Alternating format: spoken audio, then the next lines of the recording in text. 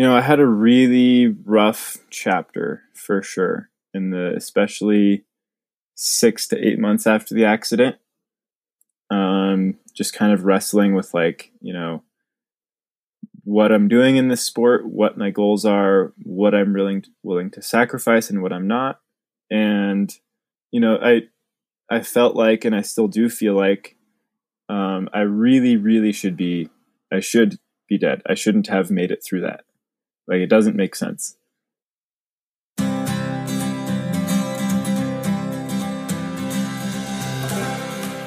Welcome back to the Sharp End Podcast. I'm Ashley, your hostess for the show. This podcast is brought to you by the American Alpine Club and sponsored by Mammut. Since 1862, Mammut has been making gear that allows you to confidently go. In these challenging times, make sure you are recreating responsibly and adventure locally. This month, Mammut will be giving away the Wall Rider MIPS helmet. This helmet offers lightweight performance while protecting you on your most challenging projects. Stay tuned to the end of the episode to learn how you can win this helmet. Thank you to our friends at Desert Mountain Medicine, Suunto, and Minus 33 for supporting the show. Minus 33 Merino Wool Clothing is a 100-plus-year-old, 5 generations family-run wool company. They produce 100% wool-based layer products designed and tested by New Hampshire's own outdoors. It insulates when wet, has great UV protection, is odor-resistant, moisture-wicking, super soft, and cozy. Did I mention it doesn't stink? Visit minus33.com/The Sharp End, and 10% of those proceeds will be donated to the National Conservation Fund. Today I chat with Scott Reed from Boulder, Colorado. Mid-December of 2018, he went out with his climbing partner to climb a route called The Road, Water Ice 3 M4 on Mount Evans. As you heard in the intro, he is shocked that he survived this accident, and I'll let him tell you the rest. Enjoy. So my name is Scott Reed. I'm an architectural designer from Boulder, Colorado. I've been climbing mountains.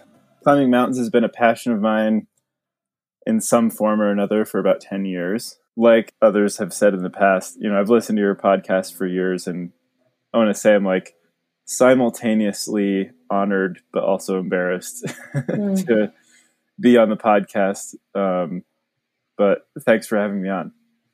Yeah, of course. And thanks for the bravery and the vulnerability of being on. And, I think that you're able to give a gift to all of the folks in the outdoor industry and the climbing community, like our tribe, to share your personal experience with everybody so we can learn from it. And you're so brave for doing that. So thank you for being on the show.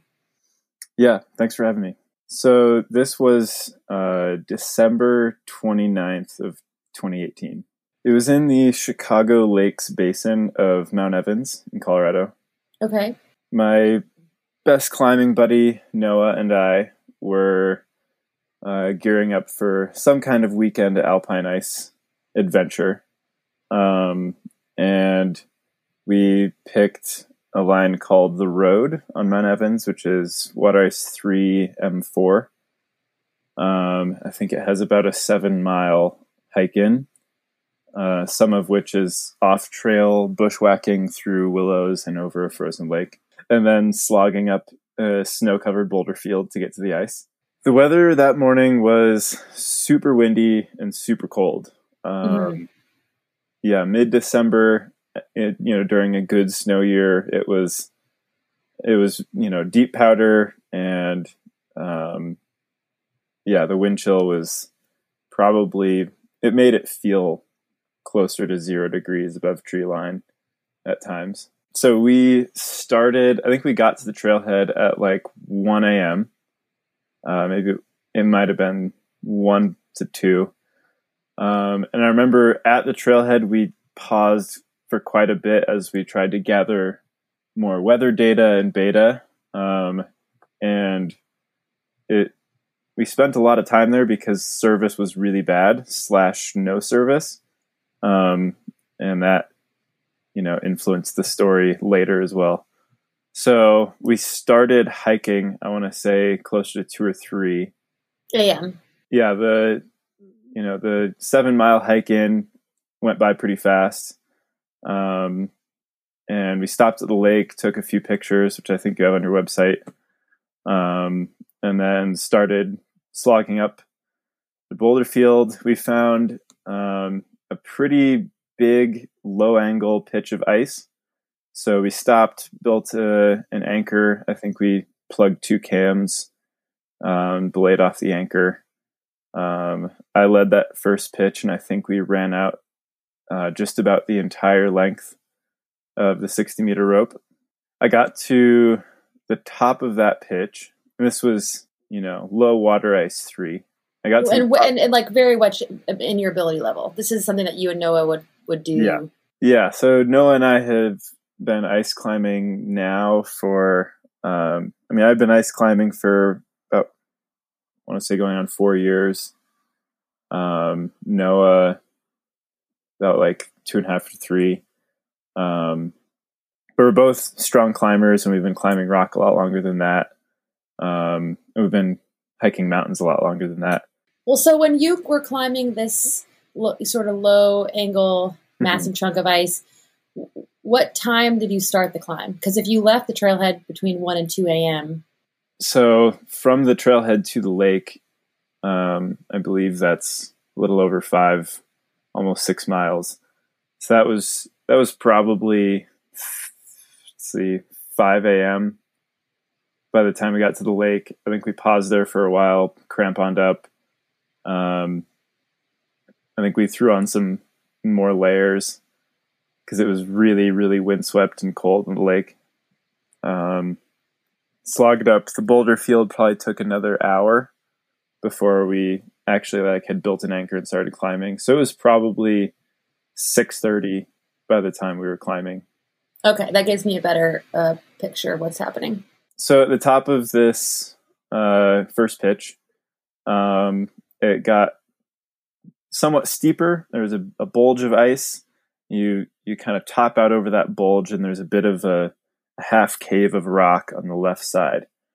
So there's a bit of an angled platform to stand on, and there's some chossy rock that you can look for gear placements in. So at that spot, I had a 3-piece rock anchor. I remember I placed a number 4 cam, big one, the big tri-cam, and then a small stopper. And then belayed Noah up on those 3, and they seemed pretty equalized. It seemed like whatever load that anchor took would be pretty well equalized between those 3 pieces. But remembering back on it, I don't think Noah ever took onto the rope. So I don't think that anchor ever got fully loaded. So after that first pitch, kind of hiked through a bit of a powder stash to the right, and then we started scrambling kind of more mixed rock and ice that got a little bit steeper. And we kept going. Noah was ahead of me. I think we had the ropes strung out, but we just weren't pitching out. It was kind of just like scrambling, and I think we put a piece in here or there, like simul. So you and Noah were simul climbing the second pitch? Yes. We continued climbing, and things started to get much stormier. I'm a little fuzzy on time stamps of when everything happened during the climb itself. But at some point, it was stormy enough that we were, concerned about our own safety. Was it preciping? It wasn't, but it was just blowing really hard. And okay. It was just very thick clouds. I think I had all of my layers on. So I had base layer, fleece, midweight down, hard shell, and a belay puffy over all of that. And I was still really cold. So we had walkies. He was maybe 100, 150 feet in front of me. And we were having trouble figuring out where the exit off of this route was. It kind of opens up into a big bowl of different rock chutes that kind of top out onto where you can walk to the Mount Evans road. That would be our walk off. But we just couldn't figure out which one of those chutes was the proper exit. So we were radioing back and forth, and we ultimately made the decision that because we just didn't know which one would actually top us out or which one would cliff us out, and because it was storming really hard and we were both really cold, we made the decision to bail rappel. So I guess real quick before that, so while I was still climbing up towards Noah, I think things got steeper, and I think he put in like 2 stoppers and kind of put me on belay.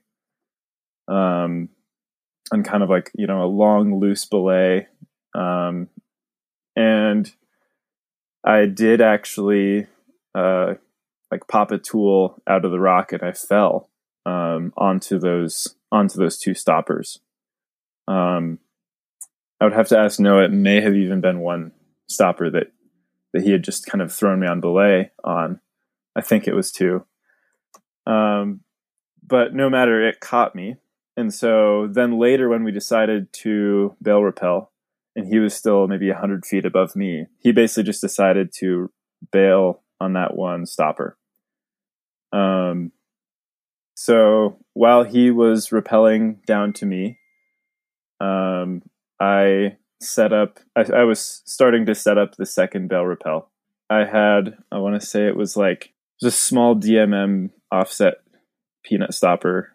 It was in a decent constriction. It wasn't, the best.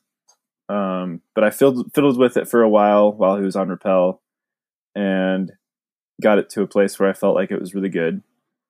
Weighted it, bounced on it a good bit, and then when he got down to me, I think we had some kind of interaction. I commented that he bailed on that stopper, and then I think he, essentially acknowledged that I was also just putting in one stopper, and I was like, it's good, and that was enough for us to be like, okay, cool. And enough. Did he look at it? I don't think he looked at it in detail, no. And I remember before rappelling on that stopper, I remember looking behind me and thinking, all right, if this blows, what will happen? And it looked like most likely, you'd kind of just fall back into that powder stash. So I remember at least on that second bail rappel, that was on my mind. Well, how high up were you at this point? It's a fuzzy number because, you're on kind of like the angled side of a mountain that kind of just gradually, there's not really like a deck. It kind of just gradually angles down into the lake. So we were maybe 1,000 feet above the lake. But it wasn't vertical. It was the side of a mountain. So Yeah, it was stepped. It was stepped. It was there was parts that were near vertical and there was parts that were near horizontal. Most of it was averaging out to 30 to 45 degree angle. Okay, gotcha. But you're 1,000 feet up on the side of the mountain or above the lake. Yes. This whole time we're still freezing, getting hammered by wind. So I clipped that stopper, went on rappelled down to that first spot that I had built that first anchor and belayed Noah up, that little half rock cave above the ice bulge. So he rappelled second. He wrapped all the way past me and past that belay station and about 10 feet below me to a small ledge that was kind of below and out of the way because that belay station was very small. And I don't think we would have really fit in it very functionally. So Noah got off rappel kind of 10 feet below me. And, this was in closer to vertical terrain, probably 60 degree angle. I did get hit in the head that day. So if it's different than that, don't quote me on it, but it was steeper terrain. So he got off rappel. I pulled rope. While he was rappelling that time, I was in this half cave of a belay station where I had already built an anchor earlier that day. And, you know, I'm thinking like, all right, this is like a weekend adventure. You know, how much money do I want to lose on gear? Do I put in a $120 number 4 cam that would be bomber? Do I put in a $25 large tri-cam, or do I put in this $6 stopper? Oh, that's so interesting that went through your head up there. Yeah, totally. And I think it's worth mentioning that, 5 months before this incident, I was in Peru climbing a really big mountain at like 20,000 feet and had a multi-day descent where I placed 12 bail anchors. And not a single time on that trip did I rappel on one piece because I knew I was in Peru, and if there was an accident, there's no way they're rescuing us in time, and we didn't even have a way of notifying them. But just because I was in Colorado this time, and it's a weekend adventure, and like I'd already placed, a belay anchor in this spot, I got complacent, and I was thinking, all right, $120 day, $20 day, or $6 day. So while he was coming down, I put in that cheapest piece, the small stopper. $6 day. Yep.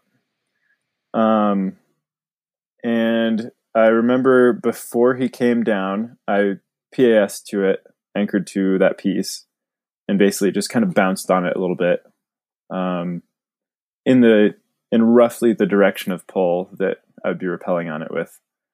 Finagled a bit, bounced on it. But it was in a place where it's really hard to see into the constriction that you're placing the nut. So it was kind of like, it was a very cramped cave, and it was, a small nook of rock that you can't really fit your whole head into. And then the crack was going perpendicular to that little nook. So there was no way for me to get my eye down into that crack to see what that stopper was actually doing. I think that was also a near fatal mistake. But, I justified it to myself thinking like, all right, well, we've already done 2 bail rappels on a single piece, and like, we're doing multiple rappels, just trying to save money, whatever. And, I'd already placed it as part of an anchor. It held, but it didn't cross my mind that anchor was never loaded. Also still cold, still getting blasted by wind, and just rushing. Made a poor choice. So I clipped that piece, went on rappel, and I rappelled about 10 feet down onto the steepest part of the ice. And so this was just below the bulge. I want to say about 60-degree angle, totally bullet ice, like rock hard glass. And I'm, fully leaning back, sitting back in my harness on rappel, and I kind of paused, I think, and I looked at Noah, because he was 10 feet below that spot on a ledge, and we were around eye level. And that's when the rope just busted loose. I immediately knew what had happened. I think briefly my mind was kind of just scrambling and thinking like, okay, like what's next? What can I do? And I remember, at first I just kind of fell straight backwards until my crampons caught the ice, and then that started flipping me and tumbling me. I remember I tried to grab an ice tool. I had my tools racked on I think both tools on one side on an ice screw hub. So I remember I tried to reach for a tool, in some hope of self-arresting or, something when I get slow enough. But I remember as soon as I tried to move my arm in that direction, it's like kind of like being in a washing machine and getting hit by a car every second, because I was just falling and tumbling and hitting boulders and pieces of ice on the way down, and just spinning so fast that there was just no way to make sense of which way was up or down, or what things were around me, or even still wrapped in my harness, and couldn't control my limbs because they're just getting bashed around all over the place. And so essentially after the first 3 seconds of falling, I kind of just said, okay, like this is it. I just remember grimacing, and there wasn't even enough space in my head to like pray or think or anything. I was just kind of grimacing, and that was it. I fell 400 feet. There was enough adrenaline going that I didn't feel pain yet. I was kind of just shocked that I was still alive. I still had my radio clipped to kind of my chest by my backpack strap, and Noah was just frantically radioing me. I remember I reached for my radio with my left hand and just shooting pain. And so I reached with my right hand and pushed the talk button and kind of just groaned something like "I'm alive" or something like that into it. And then he radioed back that he was going to try to climb down to me because I had pulled the rope down with me. Down climbing, ice, yes. Or mixed ice. Yeah, down climbing, free solo down climbing, low angle ice. Yeah. Give me a rating. Give me a rating. If you were climbing up it would have been low water ice 3. Okay. So yeah, then the last 200 feet towards me was more, snow and boulders. I remember I couldn't really see because I was wearing safety glasses. I like to ice climb with, like shatterproof, like plastic safety glasses. I use Alpine ice tools that have a hammer on the back of it. And so I don't want one going in my eye or something like that. I remember that those safety glasses were just like kind of smashed into my face, and just like I had to like take my right glove off with my teeth and like kind of pry them out of my skin. So by the time he got to me, the pain was probably around a 10. And I was able to just groan to him like the brain of my pack, first aid kit. He got that out. In my first aid kit, I like to keep painkillers. So he gave me painkillers that brought the pain from like a 10 down to a 6 or 7, to where I could actually, think clearly and communicate and start to problem solve. Noah had wilderness first aid training. I remember he did ask me like, all right, like what day is it? Where are you? What's your name, etc. And once he determined that I was, that my head was on straight, that I was able to, that there wasn't like an immediate like traumatic brain injury. And once he determined that, that I had my wits about me, he gave me some agency in my own self-rescue and helped me problem solve with him. I want to say by this time it was, I want to say like 3 or 4 o'clock. In the afternoon, right? Because yeah. you guys started at 6 a.m. So yeah, 3 or 4 in the afternoon, stormy, windy. Yep. 7 miles or more from the car. Yep. And not on a straightforward trail either. This is a schwack, right. just totally. over boulders just to get back to the car. Yep. Mm-hmm. Also, kind of assessing that even at the car, there wasn't service that morning. And so who knows how far we'd have to drive to get service. So we talked about potentially, him, like running back to the car and then like driving until he had service and like getting help, and kind of just, we quickly decided that was just a bad idea because it was cold enough and neither of us had like, like sleeping bag or bivvy or something. And you're already wearing all of your layers too. Already wearing all my layers, and like my belay puffy is like, just loosing feathers into the wind. Like, it's not as warm as it was. And so we decided that just wasn't a good idea, because by the time rescue gets to me, I might be dead of hypothermia or something by then.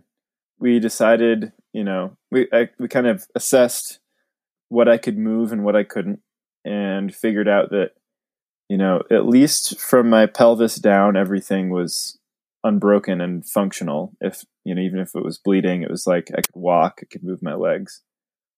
I had a lot of back pain. I had some hip pain. I had that really intense shoulder pain and, just general throbbing, but, determined that I could stand and then walk. So, we slowly began the process of, getting me stood up and then like starting to just very gingerly walk down this slope. We kind of splinted my left arm with my backpack.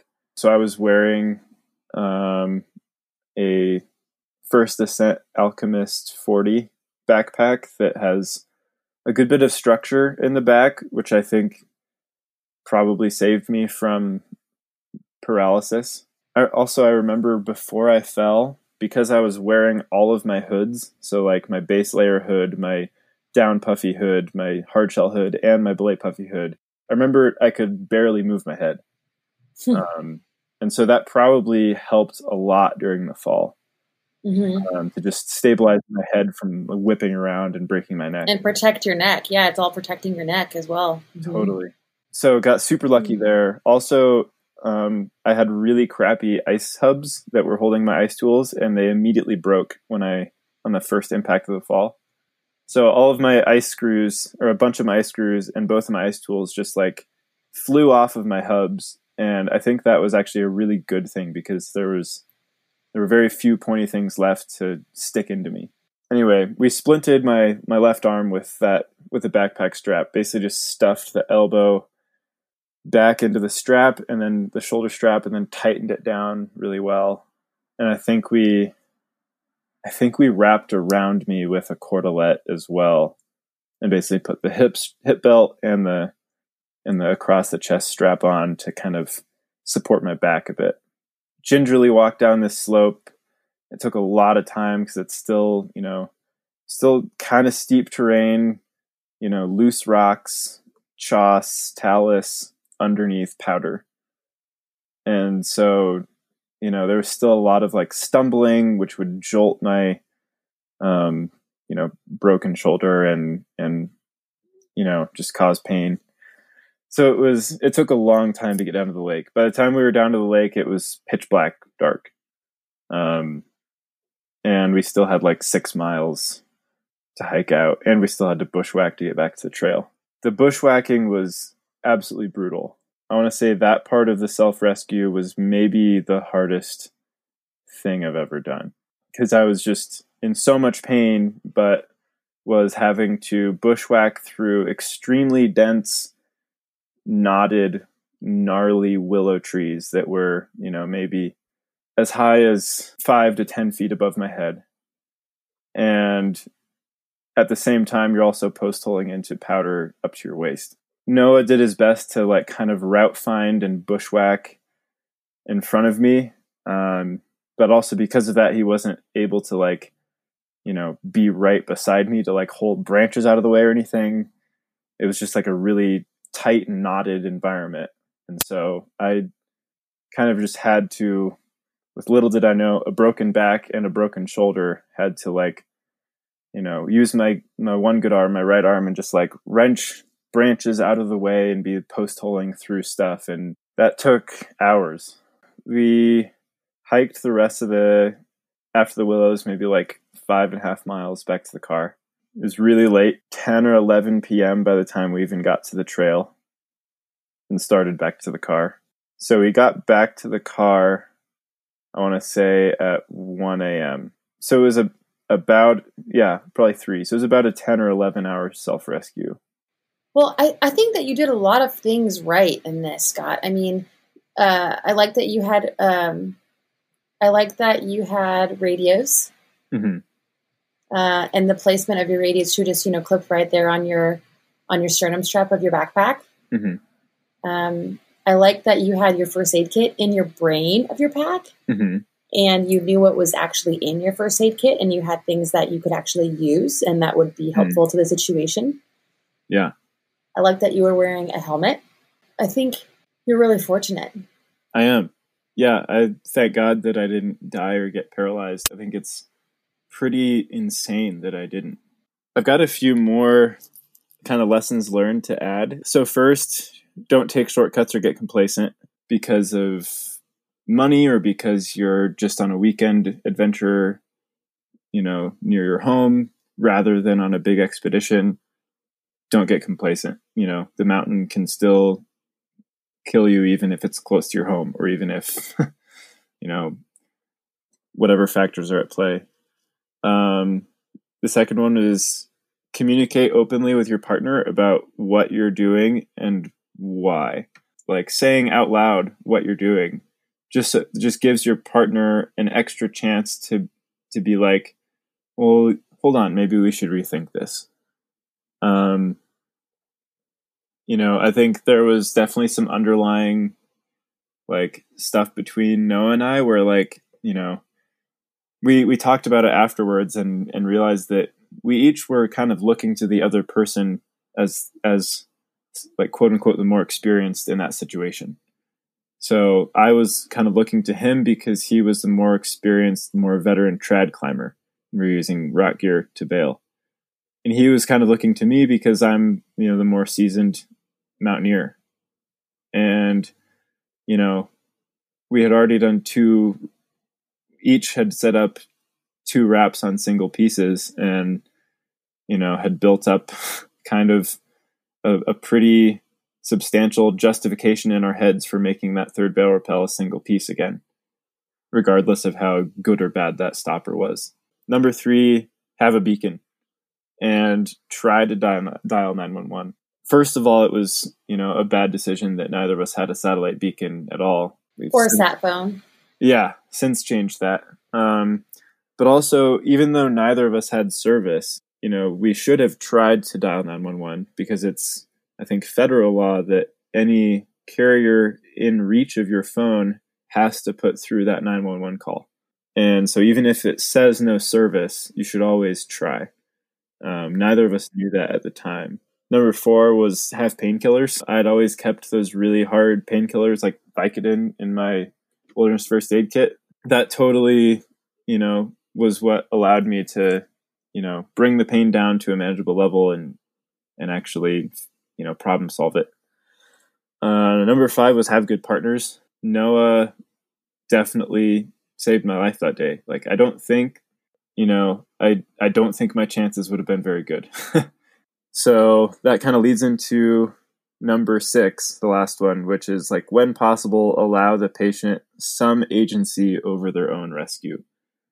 So once Noah realized that my head was clear, I had my wits about me, I didn't have a TBI, he allowed me to problem solve with him what the best thing to do was. He didn't just run off. He didn't just, start immobilizing my spine and not allowing me to get warm or something. He problem solved out loud with me and, gave me some control over what was going on. And I think that's kind of a double hitter because not only did that, I think, increase the chances that I would get out of it alive, but also, and I didn't realize this in the moment, I think that definitely reduced the mental trauma later. Scott survived, sure, but his body paid a price. Bruised, cracked, and or fractured every single rib, L2 spine fracture, L4 herniated disc, double broken left scapula, aka shoulder blade, and tons of gashes and cuts on both of his legs. He spent several hours in the hospital to get some rest. Shoulder surgery was scheduled a couple days out. The doctor said no back surgery was needed and instead was told to immobilize it and rest. He took his rehab and training really seriously, and within 2 months he was able to one-arm hang. Scott still has strength issues in that shoulder, but he's feeling more confident every day. Thank you to Mammut for being the headlining sponsor. Thank you to Desert Mountain Medicine. Desert Mountain Medicine, innovative wilderness medicine training since 1998. In accordance with various city, county, and state officials, DMM has resumed in-person courses. The health and safety of our students and instructors is top priority, and we will continue to adapt and innovate as we move forward in providing wilderness medicine training. Sign up for a hybrid woofer in Leadville, Colorado before September 21st and receive a discount of $100 using discount code SHARPEN100. Visit desertmountainmedicine.com to sign up. Juggling your passion for sports with a busy life can be hard. You want a sports watch that is ready when you are and a smartwatch that handles your every day. Suunto 7 gives you the best of both worlds and is designed to help you get the most out of your time. It's Suunto's first watch that combines its versatile sports experience and free offline outdoor maps with helpful smartwatch features from Wear OS by Google, making this watch the smartest sports watch yet. Go check it out at suunto.com/Suunto7 to learn more. To sign up for the Mammut MIPS climbing helmet, follow the Sharp End Podcast and Mammut NA on Instagram.